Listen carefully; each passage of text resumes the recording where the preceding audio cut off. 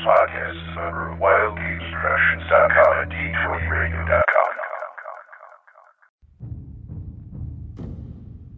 Between the time when wargamers played with chainmail and the rise of the Wizards of the Coast, there was an age of gamers.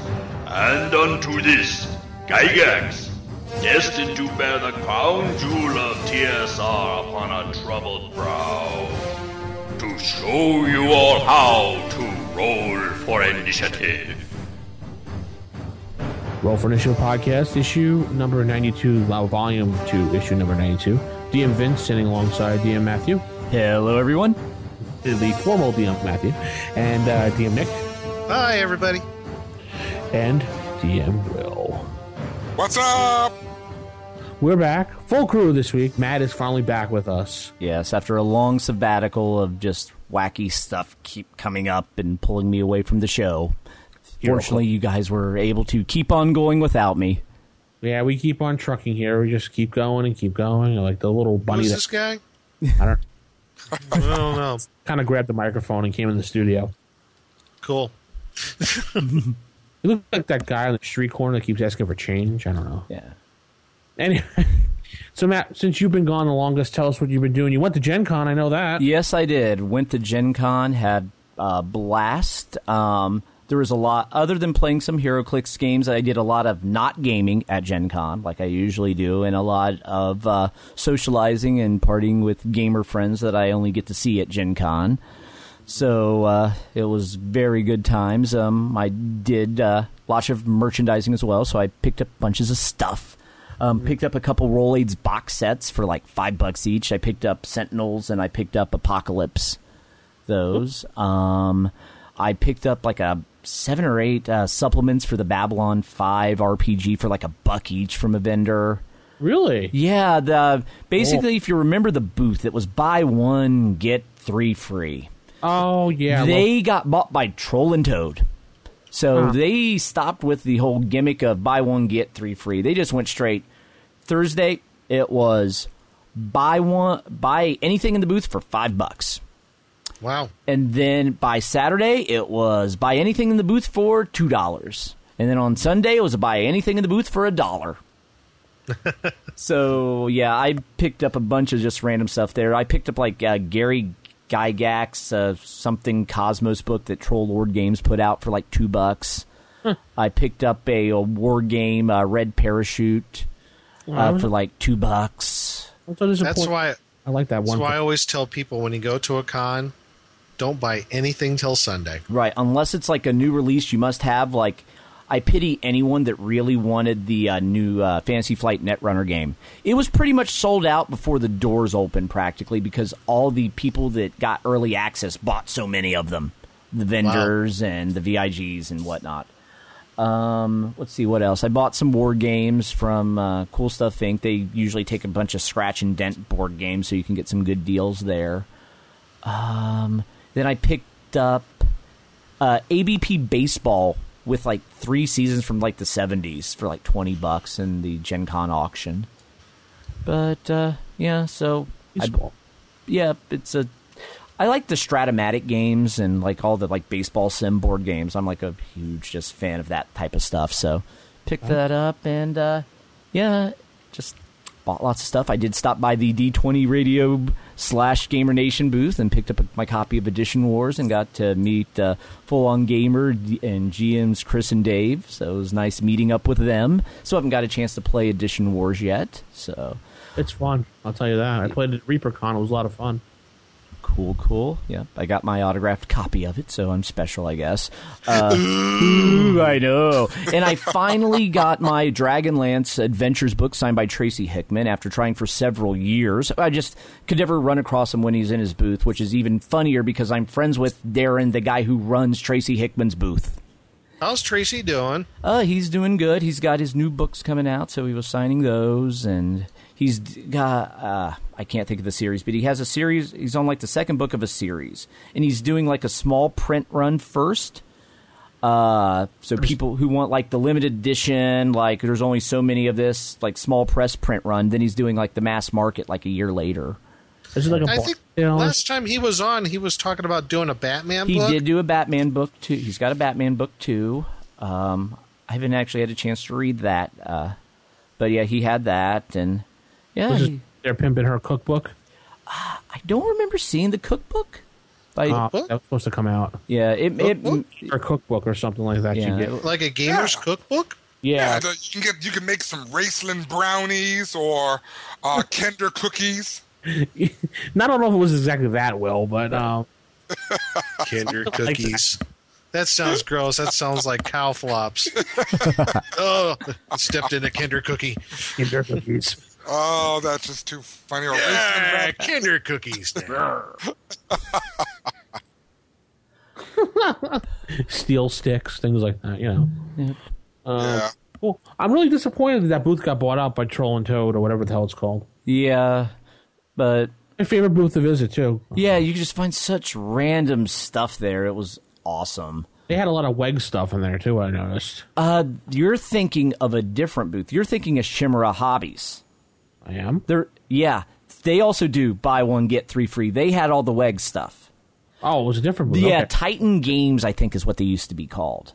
Yeah. Oh, good. Yeah, so Shimura Hobbies still there doing their good stuff. I kept putting off buying stuff there. I'm like hoping, because occasionally they would do just buy something for $5. So I kept waiting for that to hit, and it never did. And usually on Sunday. Yeah, usually on Sunday, but they didn't do it this year at Gen Con, so I was kind of sad because I had my eyes on the Doctor Doom Marvel Superheroes box set, because they had like 2 or 3 copies of it. I'm like, I can buy it for $20 and find like 3 other things, or I could just get that, since that's really the main thing I wanted from them. Let's try to wait. No, but by Sunday they didn't reduce their prices, and they were all sold out. So I'm a sad panda on that, but I know. But other than that, Gen Con was good, fun, and exhausting. I was so just sore from lugging around backpack full of board games on Sunday. It was like, You need a hireling. yeah, I needed a Sherpa. I really need a Sherpa for Gen Con. What, you didn't go to the town crier and put in your 5 gold pieces to find yourself a hireling at all? No, I didn't think of it until too late. By then, all the good hirelings were taken. Yeah, you'll get that one little 5-year-old kid. I'll be your hireling. Sorry, the board game box is bigger than you. No. Well, next year I know when I go there I'm going to have to jail Will, so put him in jail. Actually, they didn't have the jail and bail. Really? No, they did not. No jail and bail this year. That was for Checker, too. Yeah, but they just raised like a record-breaking amount for Cardhala this year. I forget what the exact number, but it was like a ridiculous amount. And they had over 40,000 people attend Gen Con this year. Wow. Yeah, which 2 years ago, they only had 30,000. So they went up 10,000 people in 2 years. Let's head into some sage advice. Sage advice. Sage advice has been brought to you this week by Gen Con. No, I'm kidding. We have no official sponsor. We can't say that. No, we can't. Regional lawyers coming our way. Ah! Shockingly, a couple people did approach me a couple weeks ago about being sponsors of the show, but Really? they did actually, and they kind of fell through because I was like, all right, sure, we can, because they wanted us to pimp some of their product, and they were going to give it to us, a free copy, each of one of us, for just doing a couple episodes about their product. And so, I have no problem doing that. Yeah. yeah, that's cool. That's good compensation. Right, you know? yeah. I mean, that's just actually kind of standard review process, really. Yes. They were actually sure. all physical copies, not PDFs. And I was like, yeah, sure. And then they just never answered back. I don't know what happened. As a matter of fact, I'm glad you brought that up and everything, because I should contact some companies like GMT and others if they'll provide more support material. Yeah. Yeah, sure. Yeah, we've actually, over at Die Hard Game Fan, they've been pretty good to us and sent us quite a few board games to review. So Oh, if yeah. you want to go ahead and want to sponsor Roll for Initiative, we'll do it. We're not proud. I know I was going to talk with yesterday this gentleman about his Kickstart project about, it was a Viking project, a Diceless Viking project, I think it was. About a game, but he had some complications. He couldn't get together with me, but I should be getting together with him this week and do an interview with him to put it on the show. Cool. Yeah, he wants to, push his product. It looked really cool, so I said, yeah, why not? I mean, I don't mind helping a little guy out. Right, Sure. yeah. Everyone's got to start somewhere. Yep. Anyway, rfistaff@gmail.com if you'd like to sponsor or write in. 570-865-4210, the hotline. First email comes from Kevin. And he said, thank you for doing the show, issue 90 for the show of DQ. He's like, thank you for comparing it to AD&D. He's like, he had a lot of fun playing it back in the day. He said the rules box set and hardback books were when second edition came out, and then it became the soft cover for third. His GM was referred to as the Great DM as well, how we refer to him as the Joe DM. And just a few things. Let's see here. Movement was called TMR, Tactical Movement Rate. And you could do things like half moves, attack, and all fractions are rounded down, because I know we were debating that for a while. And armor never lost its protection value as it was hit. Well, that was one of the other things we talked about. Blah. What? Blah. For Will, all references regarding fatigue in DQ rules were shown as FT. I don't know, maybe you said it wrong. I don't know what he's referencing to. Thanks for running an excellent show. Keep up the good work. Orcs don't have pig faces, and clerics can use edge weapons. Thank you. That's awesome. They don't have pig faces, but they have. Did he say they didn't have pig heads or pig faces? He said orcs don't have pig faces. Oh, but they do have pig heads. They could be pig-headed, though. Yeah, they could be. Next email comes from John. Just wanted to comment on the quality of the AD&D reprints. My PHP went missing aeons ago, and all I have was a DMG and the Monster Manual, so I put the money down for the Player's Handbook. I got to say I'm happy with the quality, except for the cover, which you guys mentioned isn't exactly the same. The one difference is the interior is the ad in the back, as one would suspect. I don't remember what the original Player's Handbook ad had been, but apparently this one says how to donate to the Gary Gygax Memorial Fund. And the ad is illustrated and laid out in first edition art style, so it looks like the ads back in the day from the book, John. I don't know. I don't have the book, so is that true? I have not opened any of mine. They're still wrapped in the plastic shrink. Nick, you have Player's yours. Handbook? Yeah, I got the new one here. Go to the very last page, I guess. Sure. Hold on one memento. I'm digging it out of my bag here. Shame on you. You're going to ruin that book. Well, it's going to be used, so tough cookies. Cookies. Yes. Well, Nick looks up the book. Speaking of, I got it right here. It says they have for the it says The Legend Lives On, and it's about the Gygax Memorial Fund. and it's styled like first edition art style. Actually, the artwork is done by Errol Otis. Okay, so it's done in first edition style then. You got it. Speaking about the books, Will, people keep asking me, contest, what's going on? Yes, I'm just waiting on an extra set of books to come in and everything just to make sure that I have them all. I just want to make sure that I do have my complete collection of books complete. The project I should have details here in the coming week or so because I'd like the project to come to an end before Halloween of this year, All right, so which is next month. So issue number 93, we'll be talking about your contest. There you go. That sounds good to me. Okay. Last email comes in from, I don't know how to pronounce his name, Ninavarius. That's his forum name. Fantastic show, guys. I work overnights and find the show about a week or so ago. Your podcast has made my last several evenings go by so much faster. For that, you may have my many thanks alone, and I hope to become a regular active member on the forums. Keep it up. Thank you. Know that here in Dallas, you have our support. Oh, that's cool. He's right here in Dallas. That's about 40 minutes away from you. Thank you. Thank you. That's awesome. Yeah. As long as he doesn't bring that now virus over there around there. Now virus? The Nile virus. I hear y'all Well, getting hit the hard now. Nile, the West Nile virus is what he's talking The about. Nile virus. Okay. Yeah. About that. Yes, avoid the mosquitoes. Yeah. We're in north of Dallas, so I'm fine. I just spray a lot. I go, tss, and then I'll go. And that concludes the emails. I don't have anything else.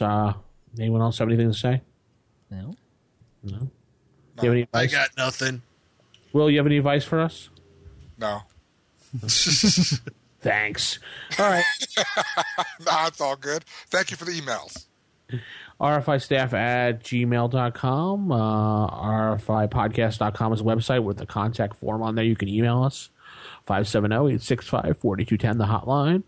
OSRgaming.org/forums is where you can reach us at all times. Even Nick. Even me? Yes, even you. Yeah, I've been there a few times already. I'm starting to go there more.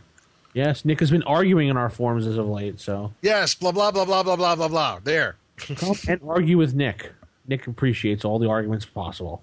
You'll know me. I'm under the name Blackstone. I don't argue that much. Don't tell people you're Blackstone.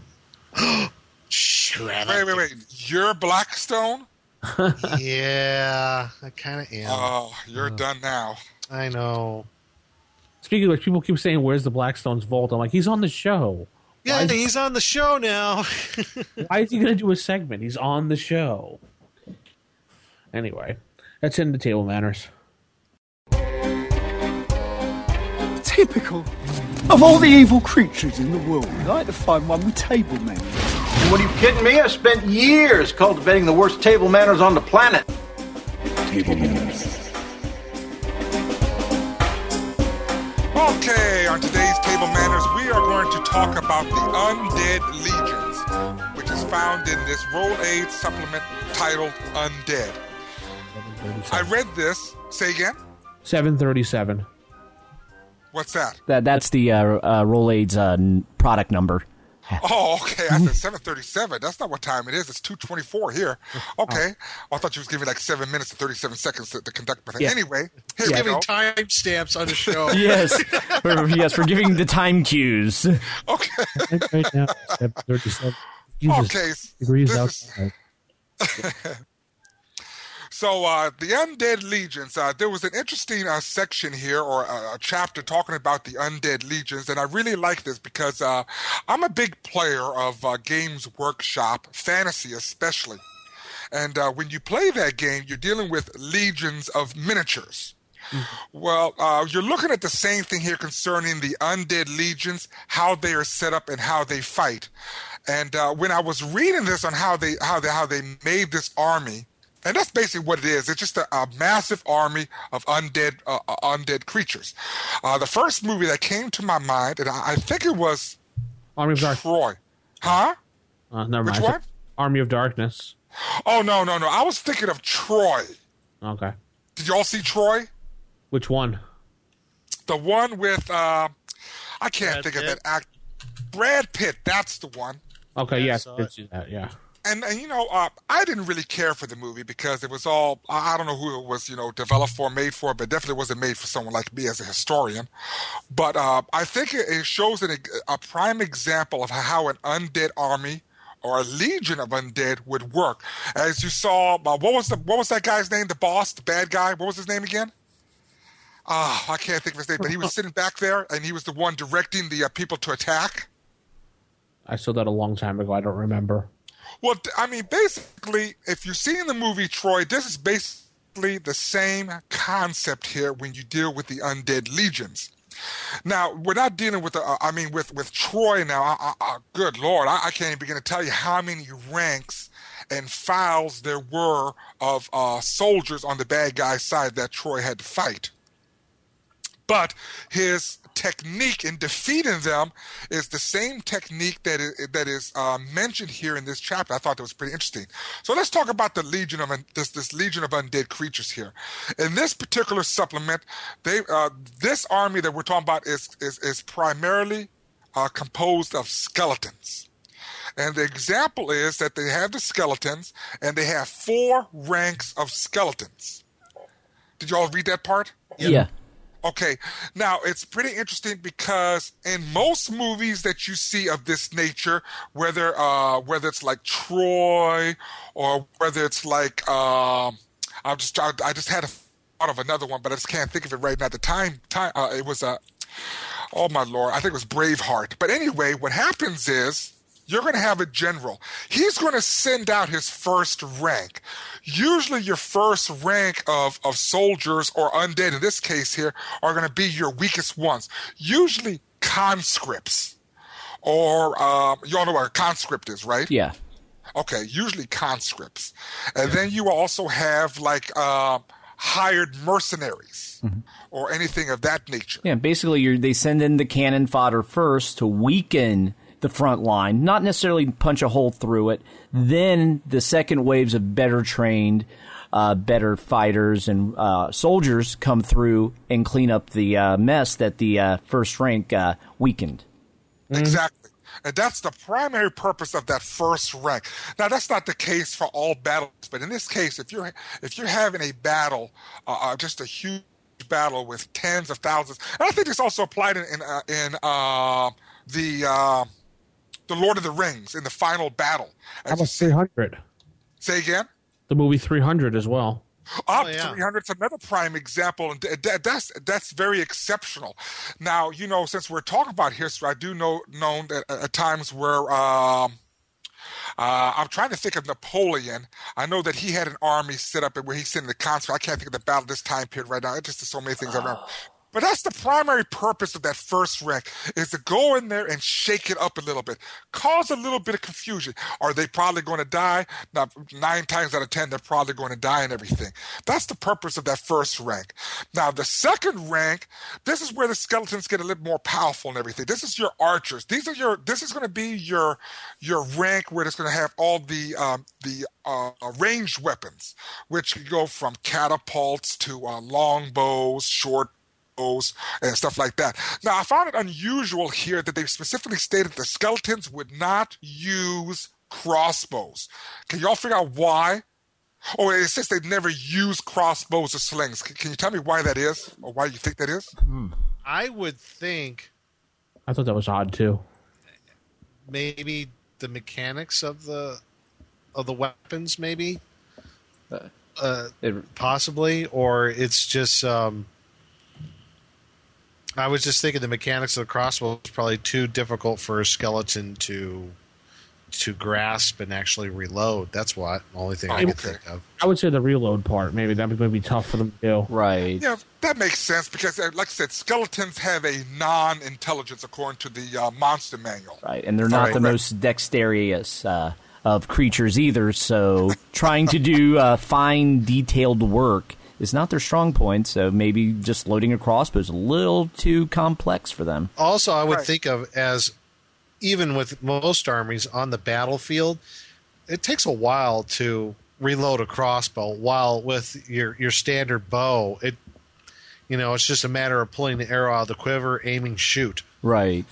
And then so it's a matter of time, too, I think. Right, yeah, because usually with the crossbow, you would fire it, then you have to basically plant it against the ground, pull it up, load the bolt, and at that point, you would have already been slaughtered.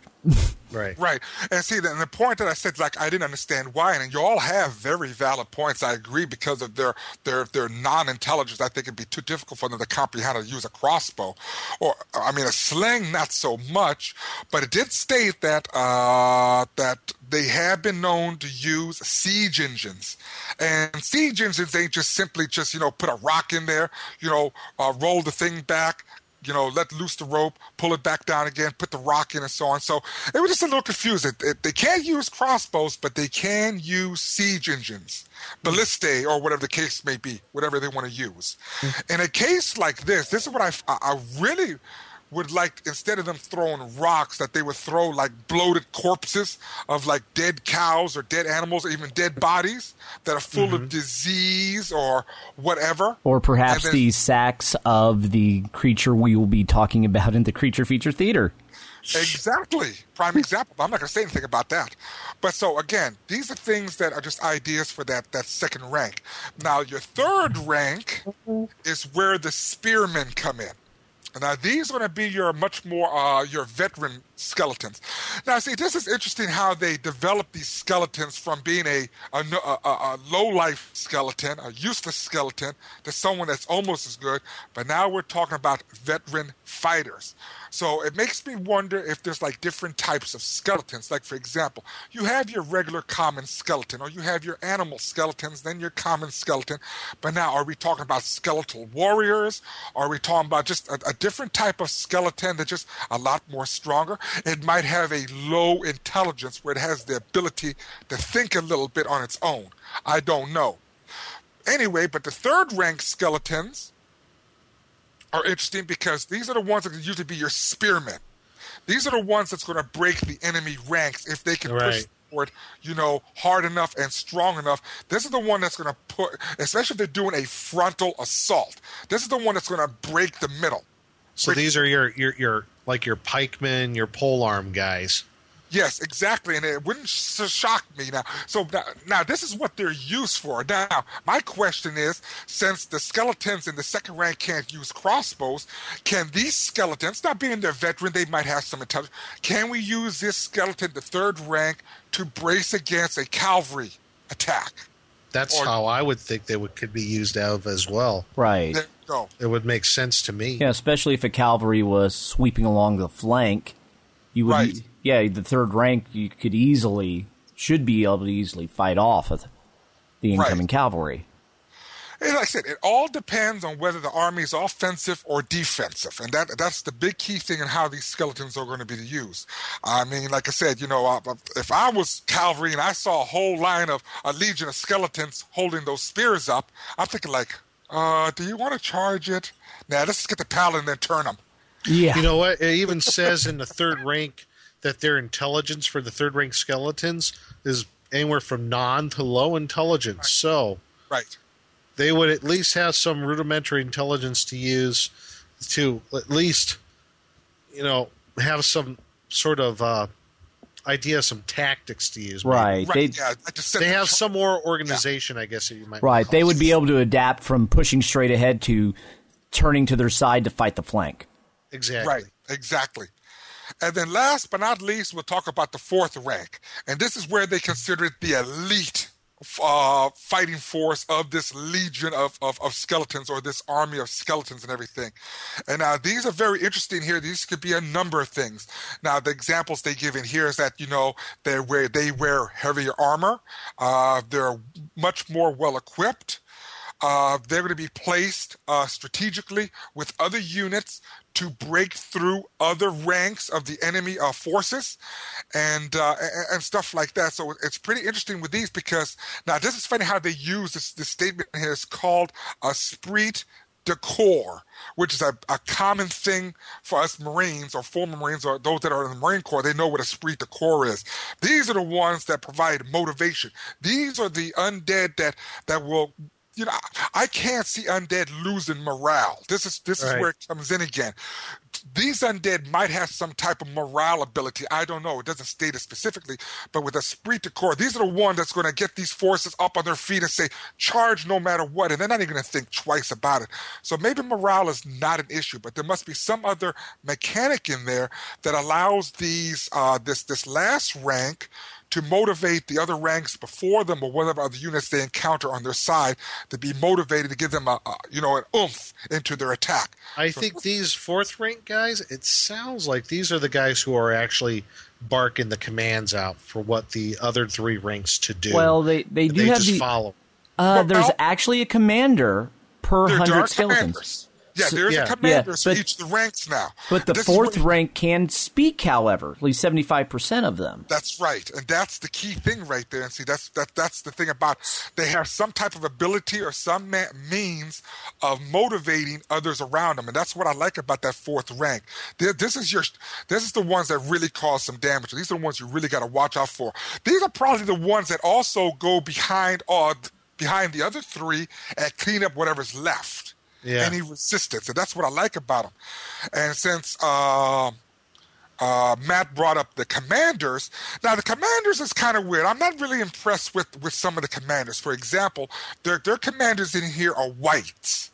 Now, before I go into the commanders, I did notice some parts here where we talk about skeletons. There's no reason why, that you can't have some other undead in there like ghouls to complement the skeletons. Just a mishmash of the lower zombies. Or zombies, too. Now, the problem with zombies, though, is their speed. This is where we're going to have a problem with zombies. Zombies will be used for a whole different purpose. Now, those would be my first rank is zombies. Yeah. Just have thousands of zombies just slowly march up. Zombies would be the two front lines on the side of the triangle So basically, their whole thing is just stop us from being flanked. Yeah. So just being the mass of humanity that just slows any flanking cavalry. Oh, yeah, you're looking at the tactical setup. Yes. Now, as a former Marine, I have some issues with this tactical setup and everything. It's not the most tactical of setups, to be perfectly honest. No, it really isn't. And this is why I wouldn't put zombies on the side, because they're too slow to react. Your zombies you want to put in the front, since they're the slowest of the units. You want them to go up and try and mess around with that front flank of the enemy line. While the faster units, now, see, we ain't talking about like skeletons on cavalry or any of that stuff where they can go around and, flank them or whatever the case may be, doing these wedges and all this other stuff. It just all depends. But the commanders is what's interesting. You have wights, wraiths, and specters. And I'm looking at this and saying, whoa, now the specters and wights, those could be really nasty. Because, we know they're level drainers. Mm-hmm. Yep. But wights are level drainers too. They drain 1 level. Now, if you go by first edition, these are all level drainers. Spectres drain 2, wraiths drain 1, wights drain 1 level. So these commanders, I think they're interesting, but honestly, my commander would be a ghost or perhaps a vampire. I can see vampire, yeah. I can see a vampire commander. Only problem with a vampire there is, though, if the battle's in daylight, unless that bad boy's got some special cream, he's inside a coffin somewhere. Yeah. How about a lich? Maybe a lich? A what? A lich. A lich? A lich? A lich is extremely powerful. He could. How about a mummy? Now see, a mummy would be interesting. This is why I like Tomb Kings from the Games Workshop Fantasyland, the Tomb King army, because I like mummies. A mummy would be exceptional because they're highly intelligent and they are powerful. The Lich, I would think, would be more like the leader of the land, and he's the one, and I guess that's like that one guy in He'd be like the Lich would be like your field marshal in a way. He'd be more like, I would see the Lich as more like the king sending out his army as opposed to actually even being on the battlefield. I'll settle it for you. A demi-lich. How about that? Well, what, a bunch of sand in a box with a skull on it? Well, if you mess with him, he can come there and suck some souls out, but he only can suck like in 6 to 12 or however many, then he's useless then. No, I think the Lich would be great, but just like in Troy, that was actually the leader of that country, of that city. I can't think of who it was for the life of me. I just can't think of his name. That was there directing the attacks. But when he realized that his army was getting outflanked and overran, you saw he took off and told the rest to cover his retreat. And eventually, they caught him and killed him later on in the movie. But again, it all depends here. It's just very interesting here on the undead. Now, let me tell you why I like undead, and it states it very plain and clear. I don't know if y'all caught it, was the fact that undead as an army are very terrifying to the living, because what happens is if a living foe gets killed by an undead creature, depending on what kind it is and depending on what kind of rules you want to implement, if there's any type of special magic being done, that those creatures slain by the undead rise as undead themselves within a certain time. Right. So and add to the ranks of those that are attacking the living. I thought that was extraordinary. I like that. Yeah. And I believe... I'm sorry, go ahead. Not only is that terrifying, but I think you're probably going to say... go ahead. So I don't want to steal your thunder. No, go ahead, my friend. Do it, please. I have the simple fact that these undead legions, they don't have to rest. Yeah. That's another advantage. They don't have to rest. Weight is really not an issue. They don't get tired. They're not fatigued. This is the army that does not move on its stomach. That's right. But now, see, and that's a prime example. Now, that's just if you're dealing with skeletons, no problem. But now when you're dealing with ghouls and ghast and other types of creatures, sometimes zombies, not so much zombies, but ghouls and ghast, not only because they're intelligent, but they have this ravenous hunger that always, gnaws at them. So when they go longer without food, they get more crazy and frenzied. So that makes them even worse. And honestly, I'm shocked that they don't use gas and in the front line at the very beginning to break that first line of defense. Are you thinking like the gas and ghouls being used kind of like berserkers in a way? Oh no, not at all, because the ghast have that stench ability. Because that's true. They disrupt the normal flow of the ranks because people are failing their saving throws because of this stench.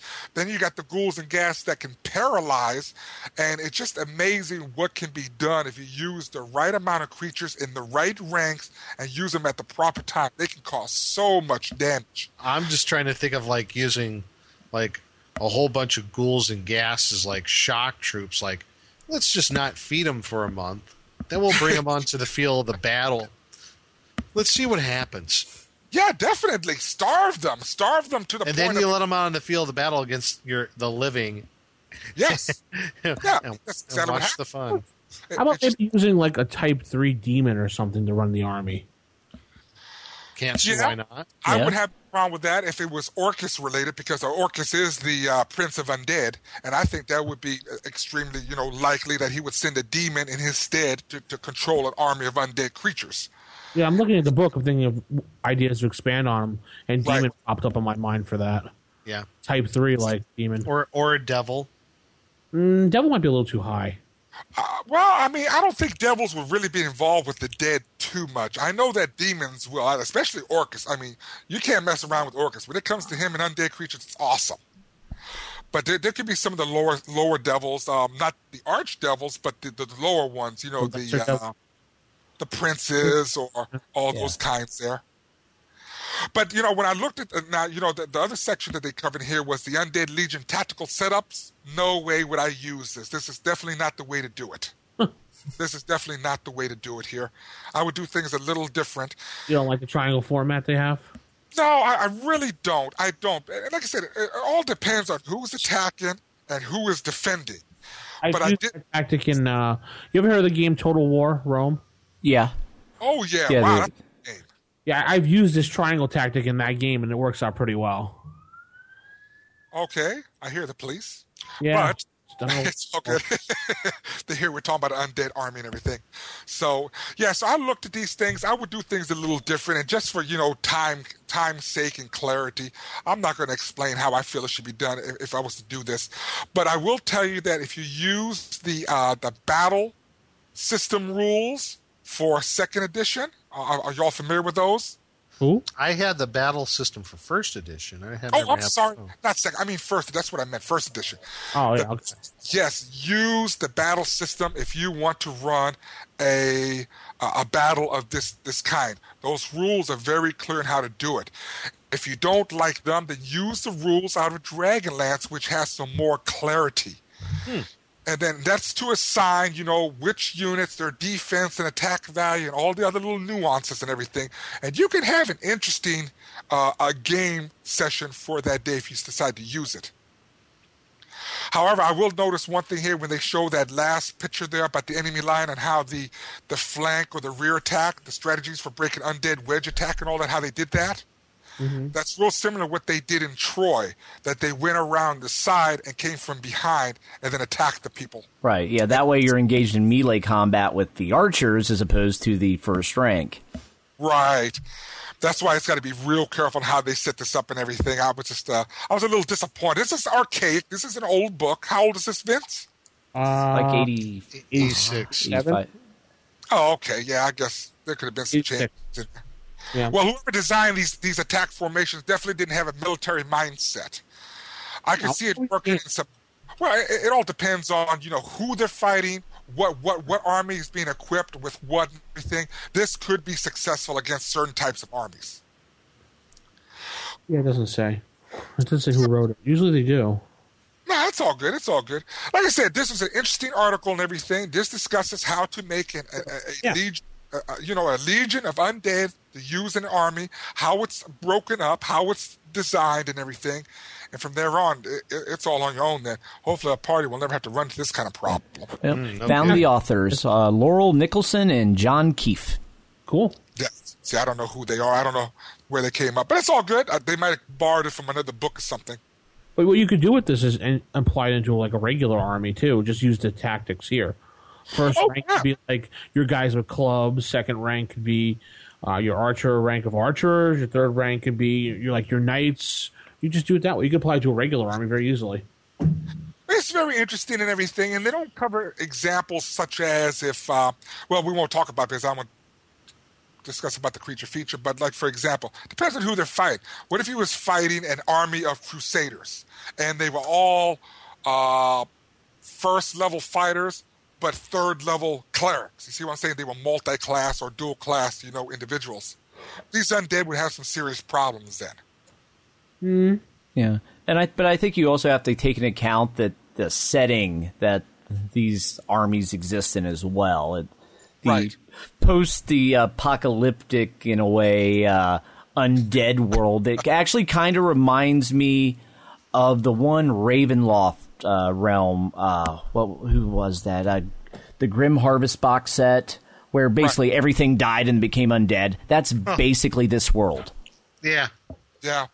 This also reminds me of the battle between Falconia, whatever the hell it is, and the other one. What was the name of it? He was always fighting them, but he would constantly lose the battle, and his army would be converted into undead for the other side. I forgot who kept attacking. I think it was Azalin. Azalin's lands, he kept attacking. I can't remember which is which. But it's the same thing. The same thing happens between Vecna and what's the name of that vampire? Kos? The one that cut his hand off and all that stuff? Yes. Yeah, Kos. Yeah, because both of them are always fighting. The same thing happens. Undead versus undead. I mean, if Spectre hits another Spectre, nothing really happens, So it's kind of weird how they fight with their undead legions. It's pretty impressive. But no, this is a very good chapter on how to set it up, how to develop it. Put some ideas out there. Cool. Awesome. I like it. Yep. If you have any tactics, write us, rfistaff@gmail.com. And we'll head into game mechanics. You think I'm mad? Perhaps I am. What are you, a wizard, a genius? Darn. A perfectly good brain wasted. Game mechanics. All right, everybody. Game mechanics we'll just continue on with our theme of the Undead book by Rolaids from, I think, 1986. Yes. And one section of this, not everything is bad in this little world that they made, like the post-apocalyptic undead world that Matt did say in the last segment. There are some freedom fighters, if you will, and they are dwarves. And there's one page about them, and they're called the Dwarven, I think the B is silent, the Dwarven Zantras. And who they are in the Dwarven tongue, Zantras, they are freedom fighters. They are trying to fight and reclaim their lands that they've lost under these undead legions.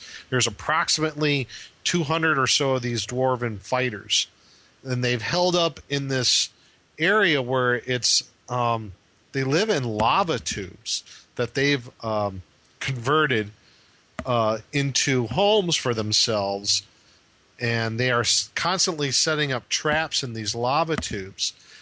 Basically, traps where any undead might get thrown into some pools of holy water.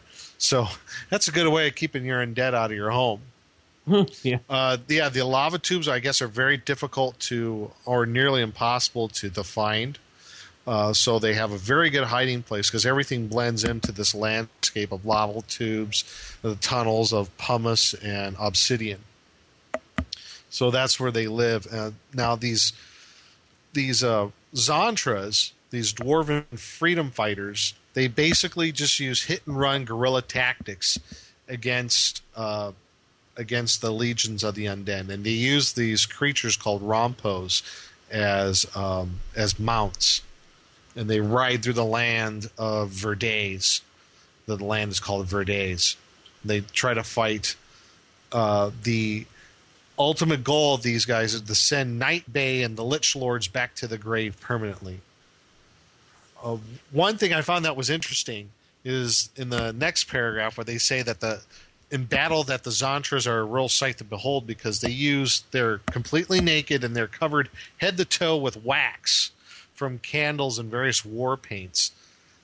people who have seen them say they almost look like the undead legions that they fight. And I guess it's especially true when the moonlight reflects off the wax. So they look very, very bizarre. They look like, I guess the best way to describe them is like berserker dwarves covered with war paint and completely knackered. Completely knackered dwarves running around. So, but food and supplies, how they survive, probably through a lot of their hit and run tactics or some adventurers who carry supplies in for them. Sometimes they attack the supply house of Ashland Inn, but they also they find that becoming increasingly difficult due to the hiring of armed guards to protect the food. The Zantras drink the water squeezed from the black cactus, which is boiled, or they collect water from the condensation that accumulates on various plants on the ground.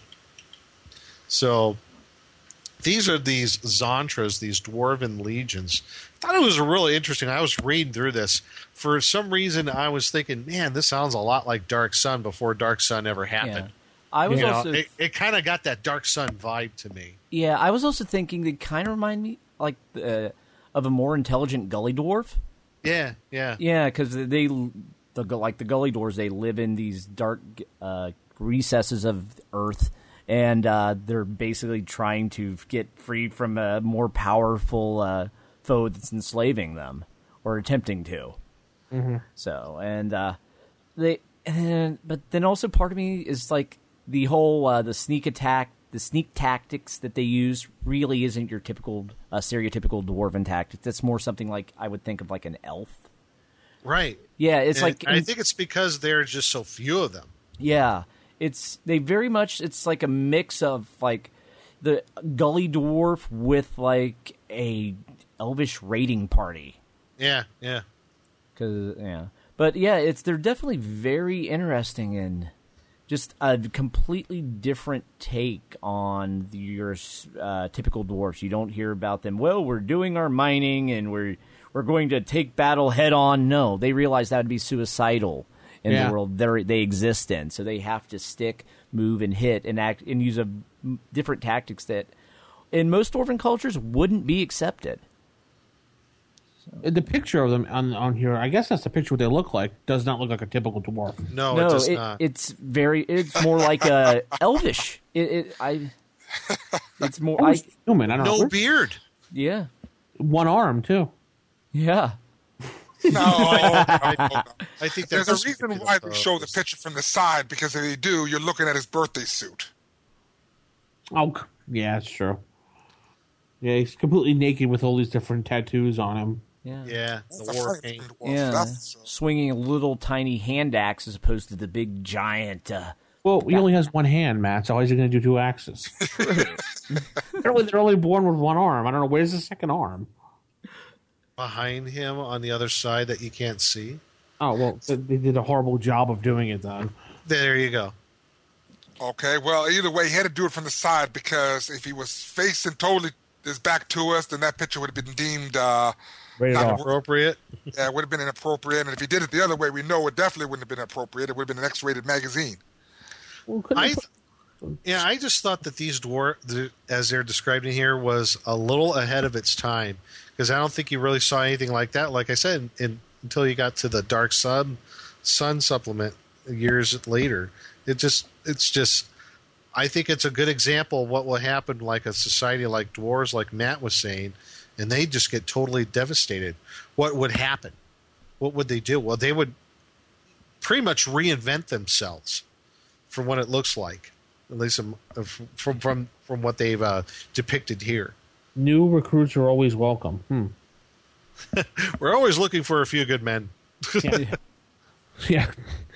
It's almost like Starship Troopers, you know. Yes. Join now. Would you like to know more? Would you like to know more? Become a citizen. Yes. Become a Zantra's dwarven warrior. Would you like to know more? So, anywho, tell us what you guys think of the Zantra. If anybody else has anything to say on it, I don't know if there's anybody else. What do you guys think? Anything else? I thought it was a really cool race. But it'd be a really cool race to bring into a game just to see how somebody plays it. Yeah. I just see them like little berserker types, you know? I would play them as very non-intelligent people, but very good with tactics and sneaking up and hiding and maybe street wisdom-wise really smart, but intelligent-wise not. Yeah. Okay. Kind of like Caveman with a group or something. Yeah, in a way, yeah. Caveman with some Napoleonic tactics. Oh, great. Yeah, tell us what you think, rfistay@gmail.com. Or you can call us on the hotline, 570-865-4210. Oh, my God. Nick got it 2 weeks in a row. Yeah, I know. I'm looking at the website. I thought so. Let us what you know of these guys. Yes, the Dwarven Berserker Warriors are standing by. Oh, boy. All right, let's go on to our next segment. Captain Caveman. And then as we continue upon our undead vein, we go to the Dragon's Horde, which of course means it's a weapon that would be affecting the undead. Because when you have thousands and thousands of zombies, you need some sort of weapon to do combat specifically with them. And we will be talking about the Holy Sword of Griswold. I keep wanting to say Griswold, at which point I don't think they had it when they went to visit Wally World. Didn't he have it when he used to get on the roller coaster? That might be how they punctured the front gate and did battle with the moose. Oh, my God, I hated that show. Well, he captured John Candy with this thing. Oh, what was his name? That was Chevy Chase. Yeah. Horrible actor. I keep saying Griswold, too. So. Yes, I know. I kept thinking, it's not Griswold. It's Griswold. And Griswold. And it's the Holy Sword of Griswold. And what it does, it's a magical short sword, as opposed to typically you see these giant long swords. But considering it's probably it's going to be used by dwarves, it kind of makes sense.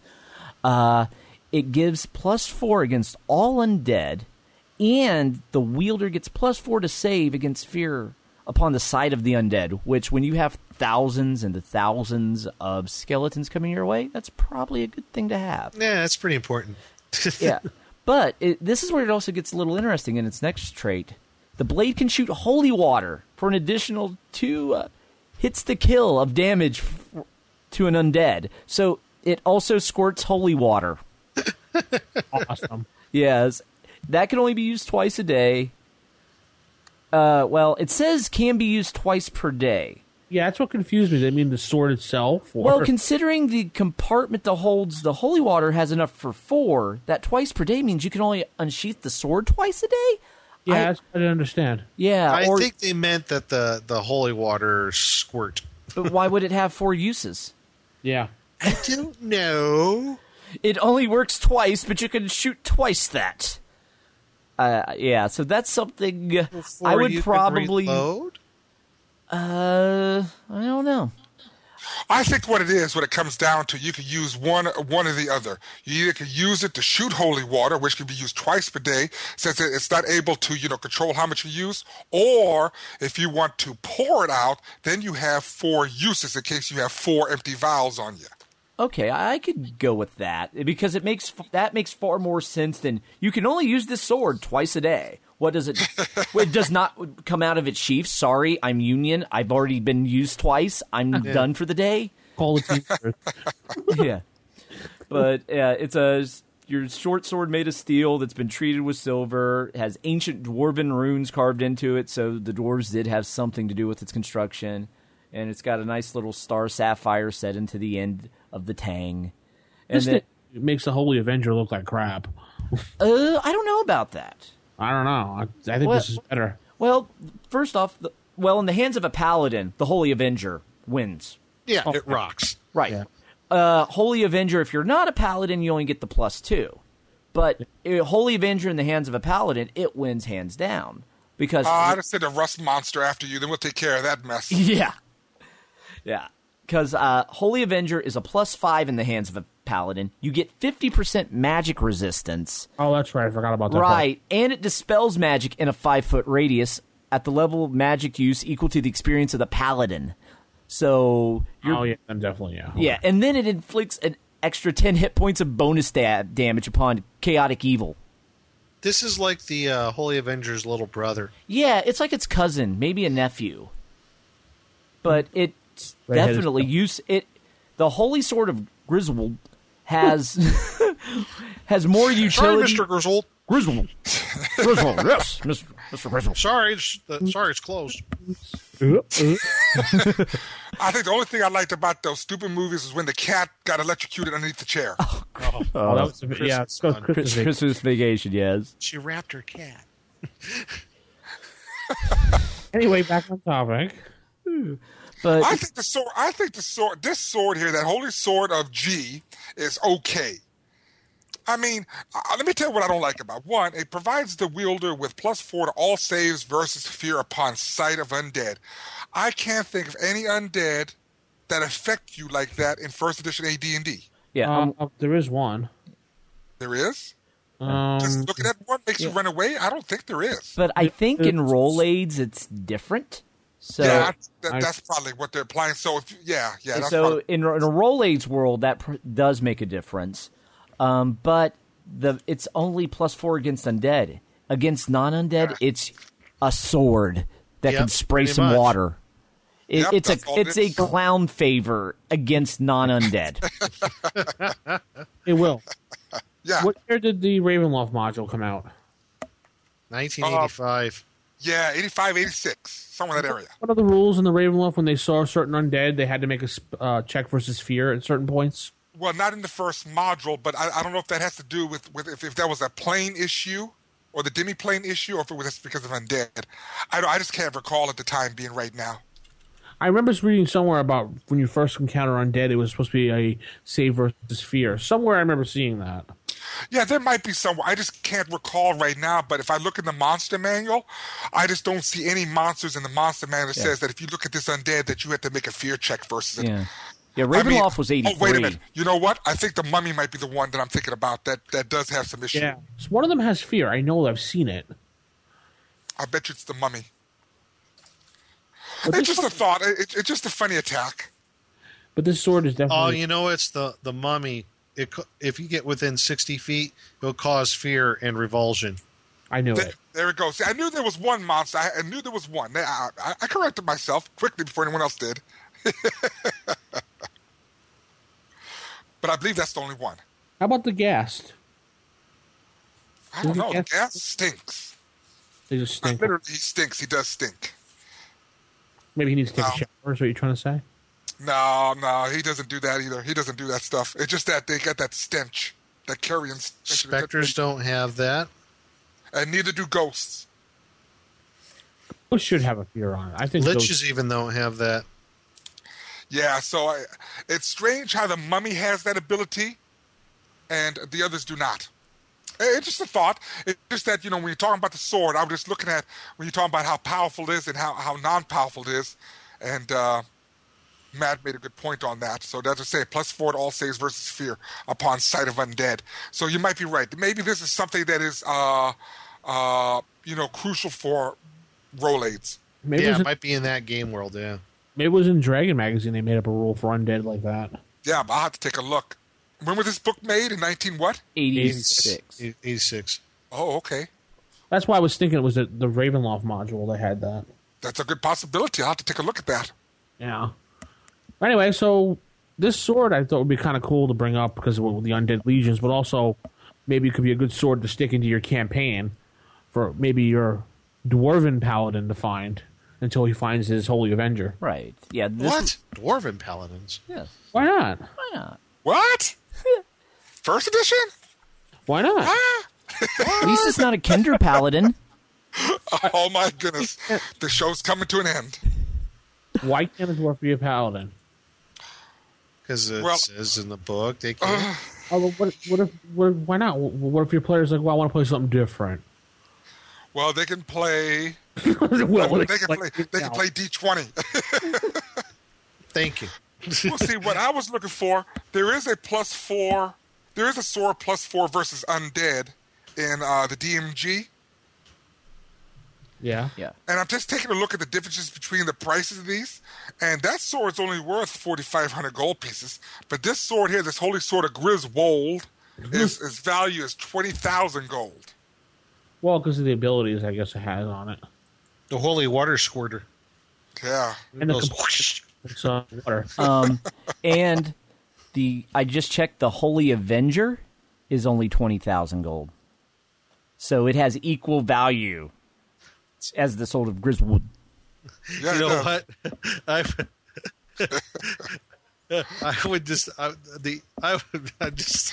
sorry. Instead of having holy water in it, put ketchup in it.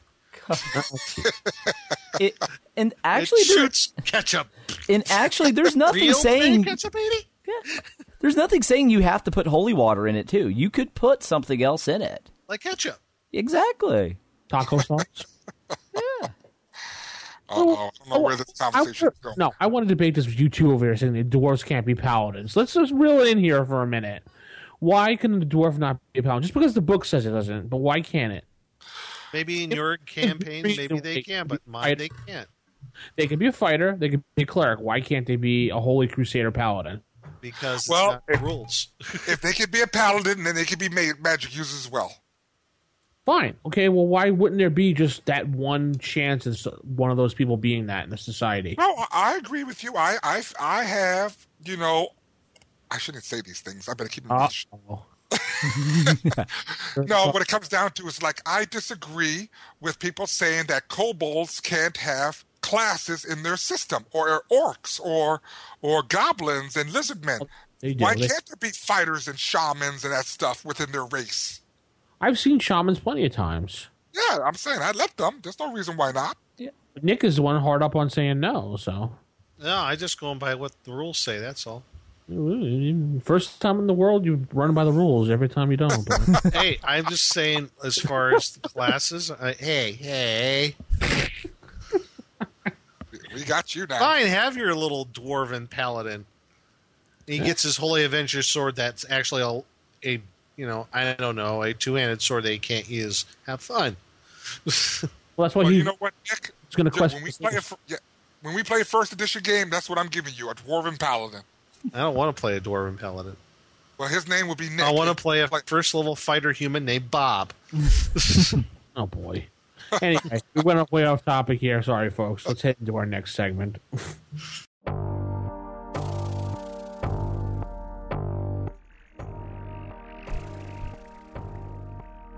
Creature feature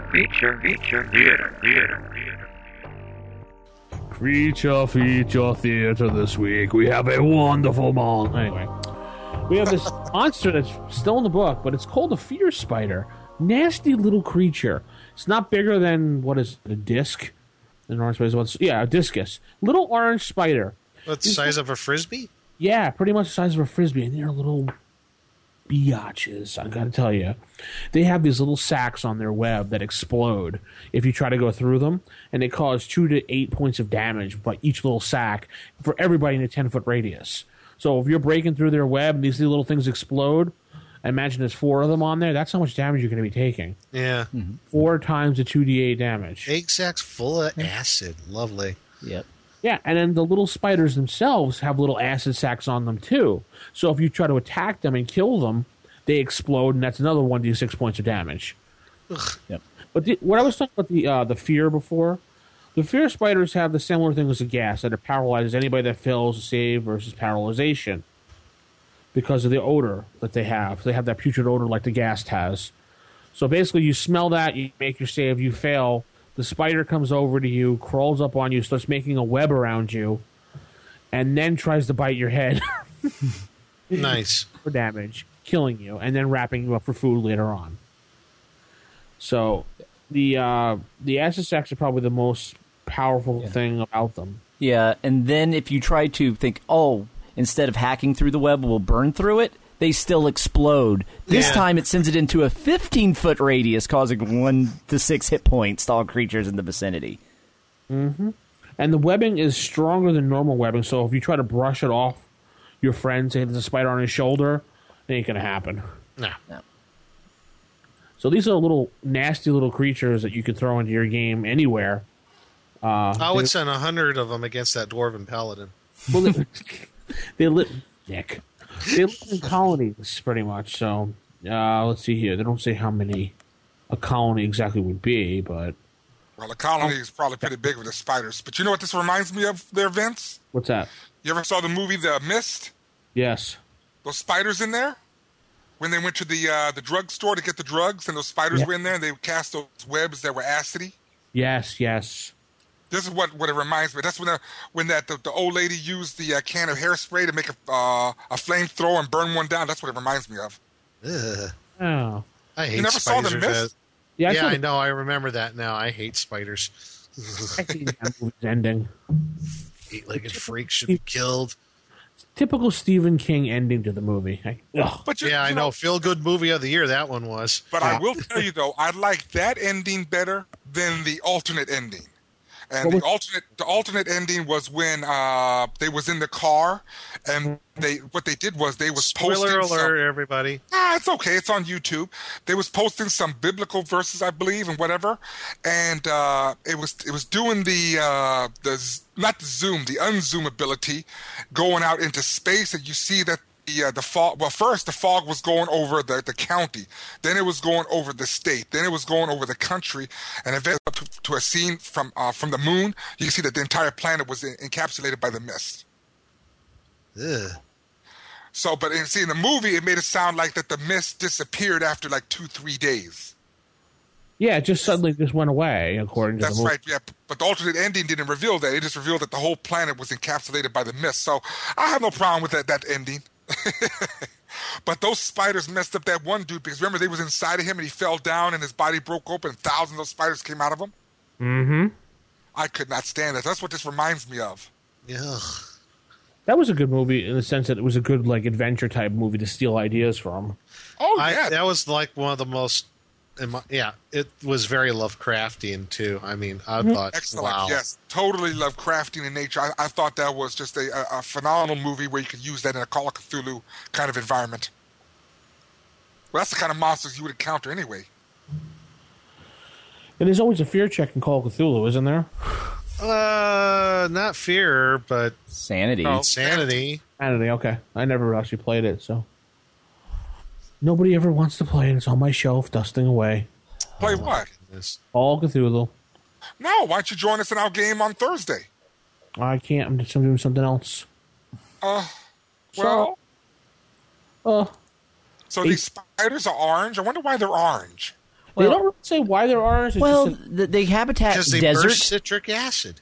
Oh, that makes sense right there. If it's a rocky desert, I guess they would be oranges in color or reddish or whatever. Right. Yeah. Right, so they are orange to blend in with the terrain. That makes sense. Yeah, the rocky desert. So maybe like the ants are out there too. So Maybe they're not by disguise themselves, themselves though. as oranges. Oh, bite into this. Oh my God! they don't have any. I noticed they don't have any treasure in the lair unless a victim carried something very valuable. Oh, wow, look at that. They have a strong, putrid smell similar to that of a gas. Yeah, like I was saying before. But see, their smell paralyzes anyone. Right. Yeah. Wow. Well, doesn't the gas smell paralyze too? No, only the touch. The smell just sickens you, and it makes you have minuses to attack. Yeah, and all that stuff. the smell. It's almost like troglodytes. Yeah. Yeah, Oh. exactly. Wow. Those are some nasty spiders. Just the smell will paralyze you. I guess I call fear spiders because if you see them, you're in trouble. So you better fear them. Yeah, I can Yeah. understand that. Yeah. I definitely would run away from these bad boys. Yeah, This is a good idea about a monster. I call it a dream spider, but I can't tell you on the air because I'm going to use it. So anyway, so I guess that's going to wrap up the show. It's too bad. I was having so much fun. What else you want to talk about? We have plenty of time. I'm not going anywhere. Let's talk about some dwarven paladins. No, I'm just joking. No, I'm just messing around. I'm done. I know Thorky's going to be running a game on Skype on Saturday nights, the community game. He's running his G modules. Yeah. So we're going to be having fun playing that. Cool. I told him I wish him luck and everything. If you see any 3-headed dogs smoking a cigar, run. I know my campaign that I'm starting up with my daughter Anna and her friends, that'll be starting up next few weeks. So hopefully I'll be posting on the OSR Gaming website, and I'll do a blog on it there. Yeah. So cool. I'm really, really looking forward to this. In fact, the one kid up the street, John, I gave him his own copy of the Player's Handbook, and he was just last night. It was his birthday recently, and I go, "Here, John, this is for you." He's like, "Oh my gosh! Oh my gosh!" He was like all excited. I'm like, "Yay!" Another geek is brought into the fold. I felt so good. Yeah, it was great. And his old man's excited about it too because he's going to be playing as well. So, yeah, I think we're going to have about 6 people. So I think that'd be perfect. That's good. Yep. Yeah. In my weekly gaming group, we're going to be starting up a first edition Ravenloft game soon. Yay! Yes, so that'll be interesting because it's been a while since any of them have played first edition, but they have in the past. So I want to play a vampire. Yeah. Named Count Blickenhouse. Blah. You shall be Count Duckula. I will be Count Blickenhouse. I will drink you like a high-C fruit drink box. Oh, my Lord. You sound like that dude that counts on Sesame Street. What's his name? The Count? Oh, is that what his name was? Yeah. I figured that's what it was. And I know on Monday nights, Will, you're going to be in DM Dwayne's game. Yes, Monday I'll be playing that. It'd be the Rules Cyclopedia. I guess that I don't know if it's going to be basic. I guess so. Basic Rules Encyclopedia. Yeah, he's out all the crap from Rules Encyclopedia. Pretty much, he's using Menser Rules Encyclopedia, which doesn't make sense to me. Why don't you just use Menser? But whatever. Yeah, I don't know. I guess because they have all the conglomeration of everything all in one book at one place, so you don't need like 2-3 books. Well, I don't know. I'm playing a cleric. Sweet. Does he use blunt weapons or sharp weapons? Oh my gosh, people! This dude, my cleric will be using blunt weapons and killing orcs with pig heads. There you go. Pig faces. I was going to say pigs with orc faces, but that's not what I meant to say. Pigs with orc faces. Do that. And on Tuesday nights, I'll be bringing back my Book of Sorrows campaign. I got back the whole group. Yay! We're getting the band back together. Everybody minus Crispy, so he's too busy. Was that Clang dude playing? Clangador? Yeah. No, he's not playing. He wasn't part of the original group. He just wasn't part of the original group. And, I wanted to tell you, Will, that Save or Die got a new banner for their webpage. Jim, what's his name? Jim Wampler did the art for it, and he actually did an orc on there with a pig face. Right. And he actually said in the little thing, he's like, and they have an orc with pig face on to tell Will about that. He's going to be all jealous. Where is this at again? I got to see this. SaveOrDie.info, the website. There's their banner on the top. He did the art, and there's an orc with a pig face on there, and he did it purposely just to little dig at you, Will. What did I do wrong? No, he was just joking around. Oh, now it's Save or Die. Now where's it at again? Right down the top of the page, SaveOrDie.info. Our sister podcast. Well, the picture's not coming up. All I see is a green banner on top. Oh, there it goes. Now I see if there's a wizard and a guy fighting an orc, but I don't see no conversation. There's no conversation. It just said it was an orc with a pig face. Oh, okay. Oh, I thought they were saying so. You said, okay. That was an email he gave to us. So that's funny. I was just laughing at the guy's email when he said that, do your orcs have pig faces? I was just laughing at that. Yeah, so he just put a little knock on us. Oh, Jim Wampler. He's on Facebook, I believe. Yeah, he does the who's that? The Mage. Marvin the Mage. He does the Marvin the Mage comic. He also does drawings for Tim Cass' bi-weekly OD&D game at YachtaQuest in Cincinnati. Oh. Cincinnati. Well, that's funny that he did that because of me, because I was laughing at it. Yeah, so something to give us to be jealous by. So we need a new banner for our webpage.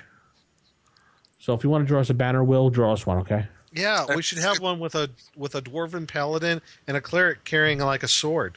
It'd be a stick figure. Maybe dwarven paladins can only use blunt weapons. Yeah. There we go. Since they can't use the sword of Clark W. Griswold. Yes. Awesome. I went shoots ketchup. By accident, I went to rfrpodcast.com, and you know what comes up? Rottingfleshradio.com. Oh, wow. Ooh, that sounds fun. Oh God, we just plugged them. Yeah, plugged Rotting Flesh Radio for you. That sounds fun. Check it out, guys. All right, that's enough of that. Let's get out of here. Yeah. All right. Original, keep it old school. Good night, everybody. Good night. Bye, everyone. Bye.